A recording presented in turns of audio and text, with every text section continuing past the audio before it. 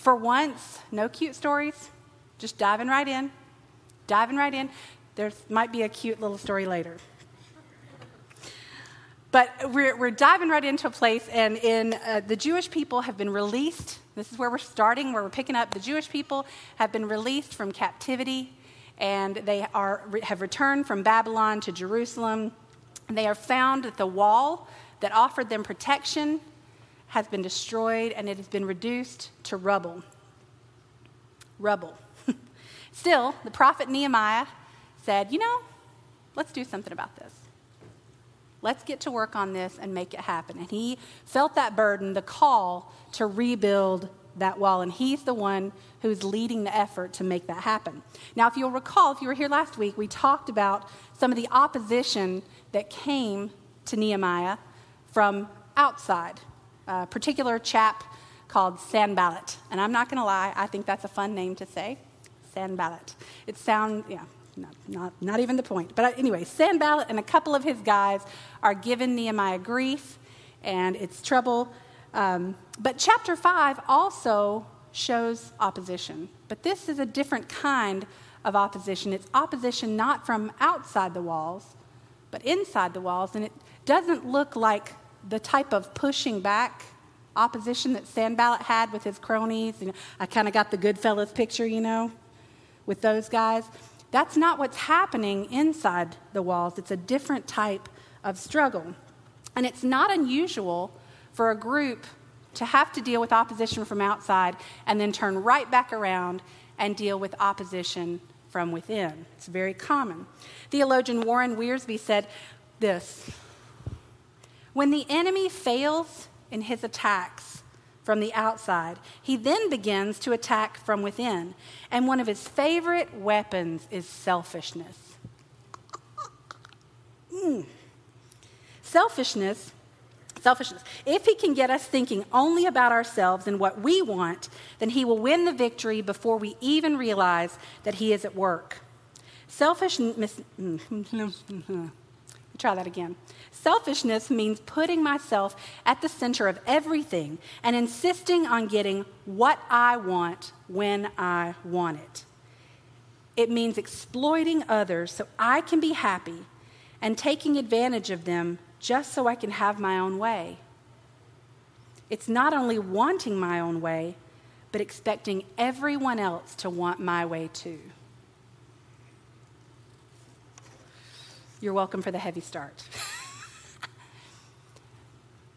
But this is the place we find ourselves when we peek in on what's going on with the Israelites and the Jewish people in the middle of this plan to rebuild this grand wall. The people of Israel were freed from exile through the efforts of the prophet Ezra. Love that name.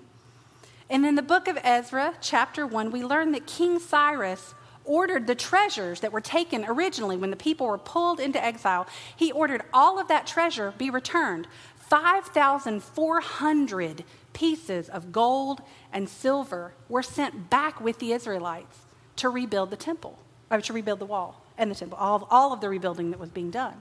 They sent this treasure back. So what in the world has happened from the time that Ezra started this to the time that Nehemiah is building the wall? Because something has gone terribly wrong as we step in to look at this story. In verses 1 through 5 of chapter 5 of Nehemiah, we learn that there has been a major outcry from the people. Some people don't have enough food to feed their families.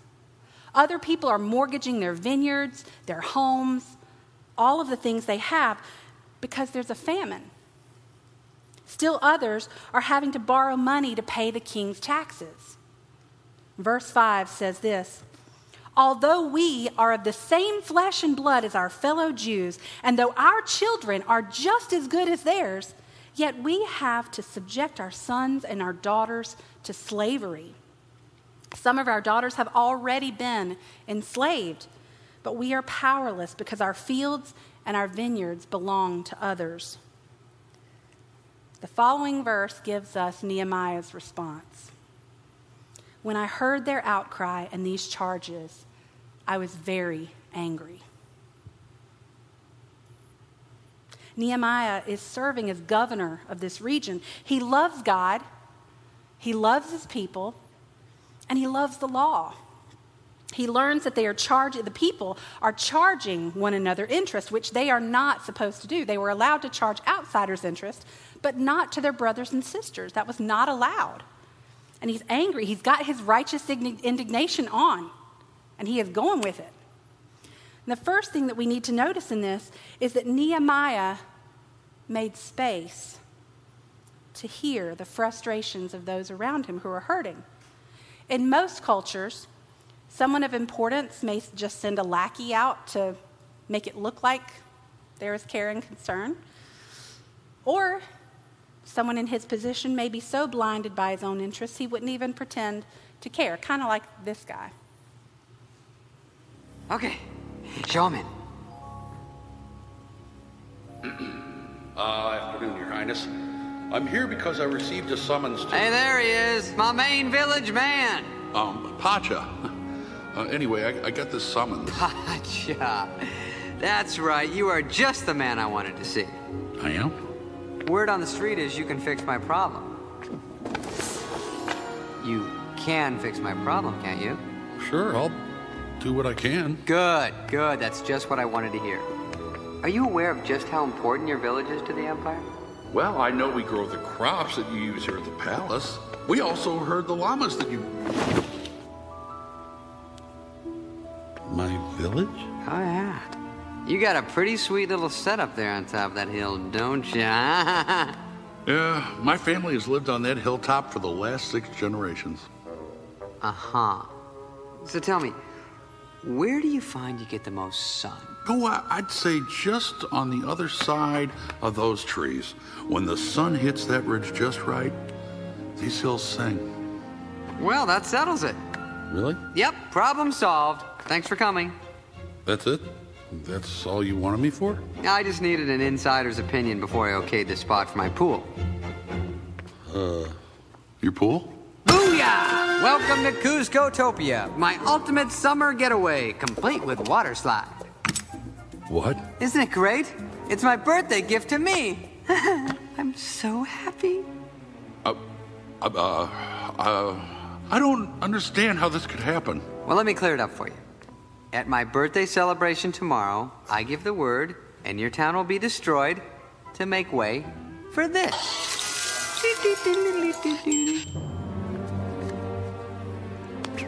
So, if I were you, I'd pick up some change of address forms on the way home. But, where will we live? Don't know, don't care. How's that? Oh, but wait, you can't...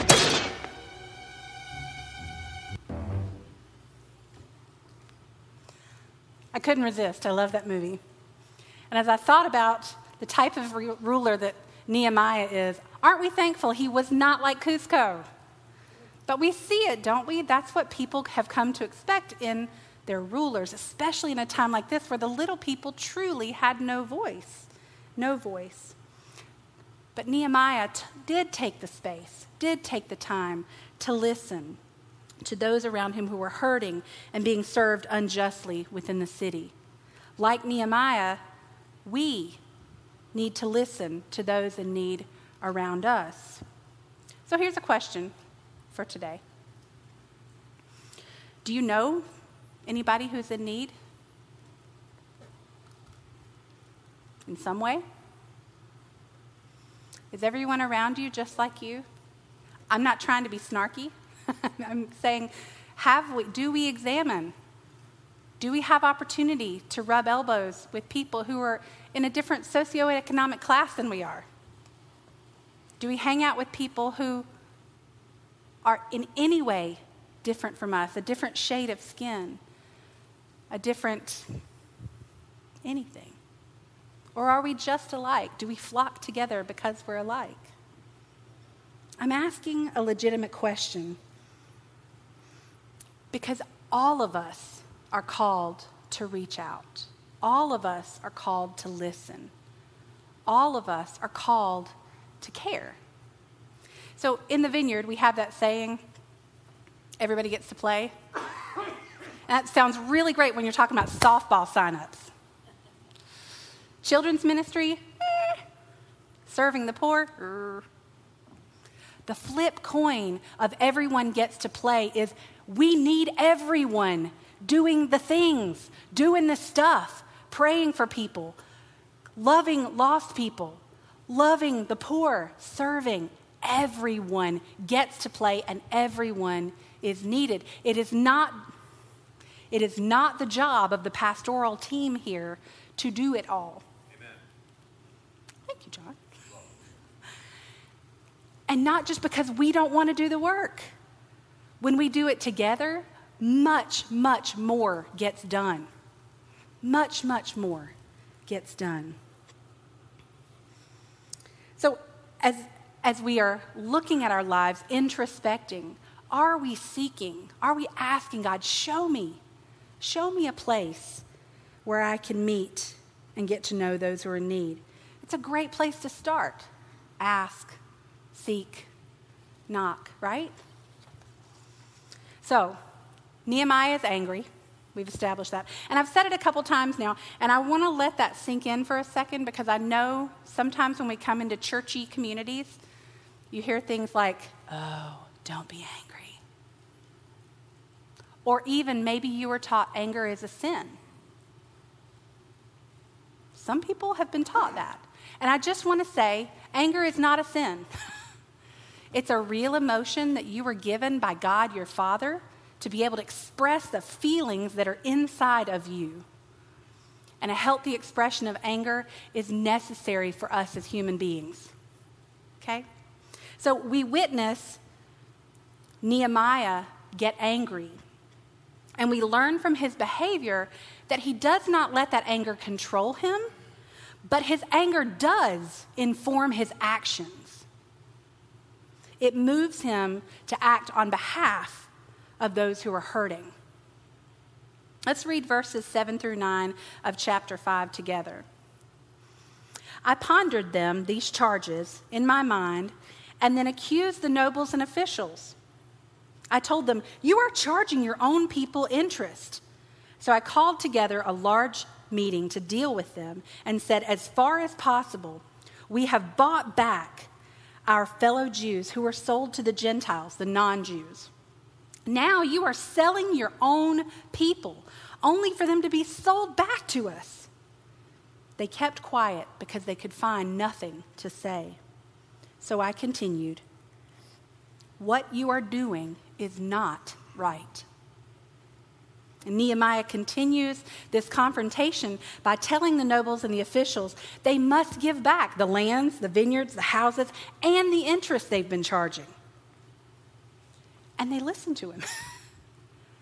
They listen to him. They agree with him. They agree to do all he asks and make it right. Nehemiah spoke up for this group of people. He was moved in his anger to action.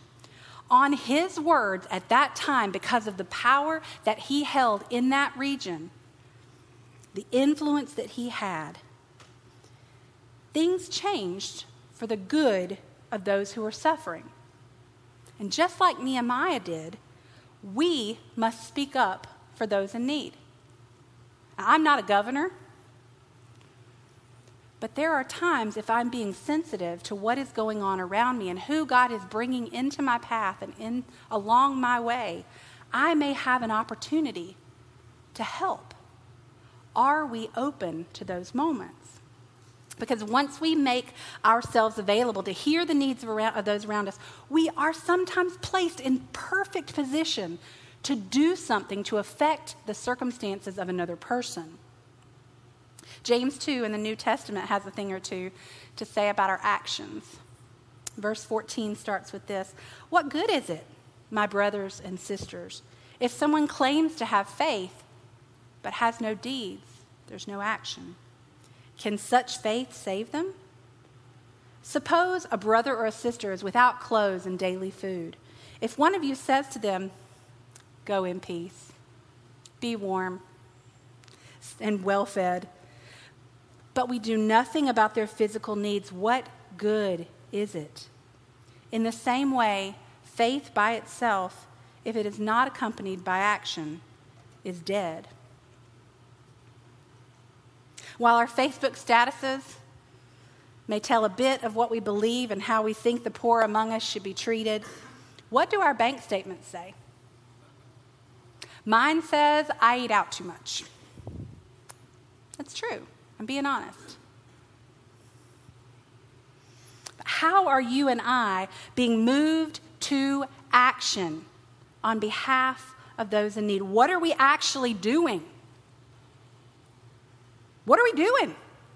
Church, what are we doing? We may be small, but we are mighty people because we are empowered by the Spirit of the living God to bring His kingdom into this town, into this place. That is our power. Not that we have that of ourselves, but we are filled with His presence and His power, and He goes with us.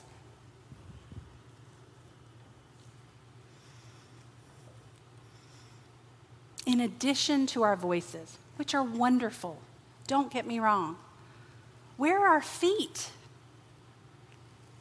Are they aligned to the call to feed the hungry, care for the poor? If you don't know where to begin, let us know. We'll hook you up with the mission. It's literally, people are coming to our doors, literally walking in our back door saying, I need help.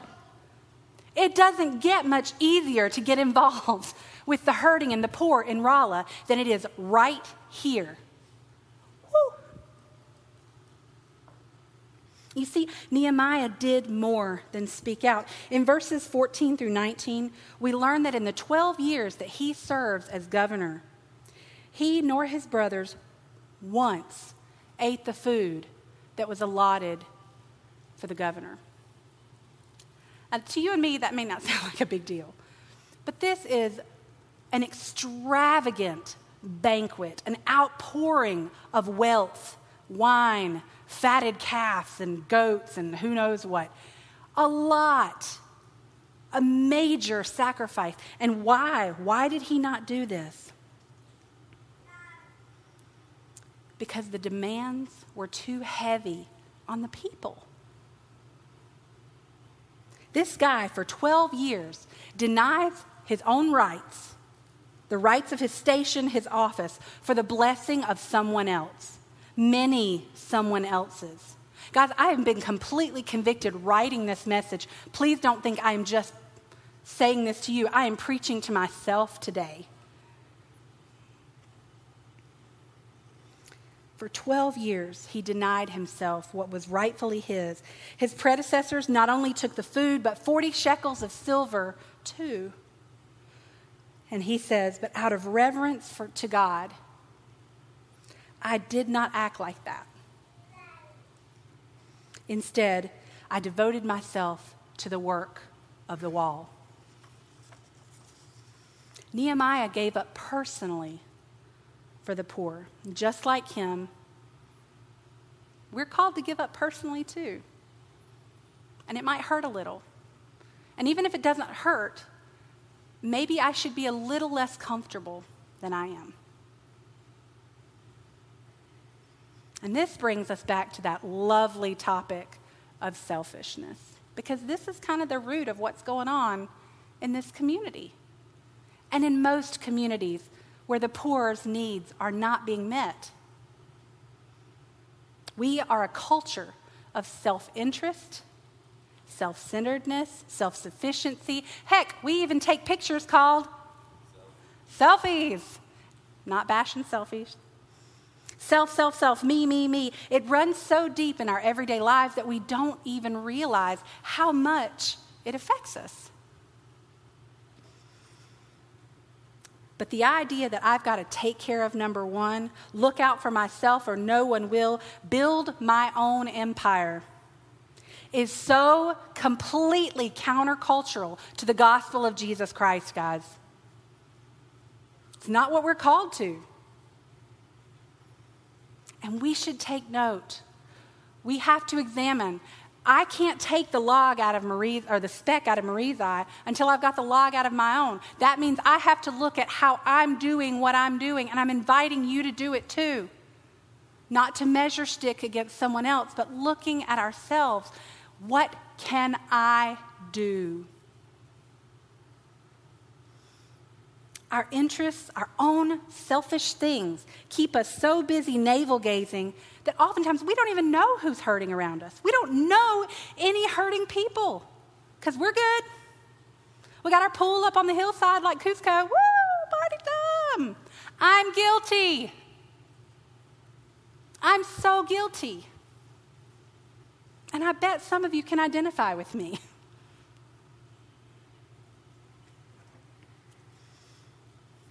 But today, we have an opportunity to present our selfishness. Guess what? Jesus is not surprised that we're selfish. He is not shocked when I go, wow, I have really, really not thought about anybody other than me, my immediate family, and my friends in a really long time. He is not shocked. Youth pastor, co-pastor, it doesn't matter. He is not shocked when I say, oh crap, I've been really selfish. And he's not going to be shocked when you present your selfishness either. And the beauty of the cross is that we have this place of bringing all of our junk over and over and over again. And he's not judging us. And the people next to you better not be either in this place. Because this is a place where we lay it all out and say, wow, I sucked at that this week. I sucked at that. Jesus, take my selfishness. Help me pull my eyes out of my own gut and look at the eyes of someone who needs me to see them, whether it's poverty or hurt or anger, whatever someone else is going through. Guys, it's amazing what happens in our own hearts when we stop looking at our freaking selves. It's amazing what he does and how grateful, how thankful we become for our own forgiveness, our own grace. Whew. How thankful we become. And imagine that, a thankful church. Would that we were a thankful, generous people. We are. That's who he's created us to be. And that's our opportunity today, is to not shy away from that discomfort that comes up when we start to think about how ugly our own sin is. Guys, it's a gift to be able to see it because it directs us right back to the foot of the cross. It directs us right back to the face of the one who says, let me love you. Let me clean it up. Let me make it all right. Let me cover you with grace and joy and peace. And let me just saturate you with my goodness so you don't have to worry about your own. You don't have to be good enough. Just come to me and let me give you my goodness. That's the thing. That's the thing that can happen today. As we work with this, as we wrestle with this idea of loving those around us and examining our own selfishness, we're invited. And as we begin to close our service today, that's what we get to do. We're going to be dismissed in just a few minutes, but I don't know about you, but I'm not done with this. I'm done speaking. You're welcome. But I'm not done wrestling with what God is doing in my heart through Nehemiah's example. I'm not done. Will we open ourselves up to the voice of the Holy Spirit? Will we allow him to show us how to get our head out of our belly button? Will we let him in to make room for ideas that are uncomfortable and that conflict our comfortable American way? Will we say, Jesus, not my will, but yours be done? This is where we're transformed. These are the moments where we're literally, I'm using that word correctly, we're literally being transformed. So good. Let's join them. Let's be the church. Let's be what this community needs. The hands and feet of Jesus. This beautiful mess. Let's do it. Let's do it. Will you guys pray with me?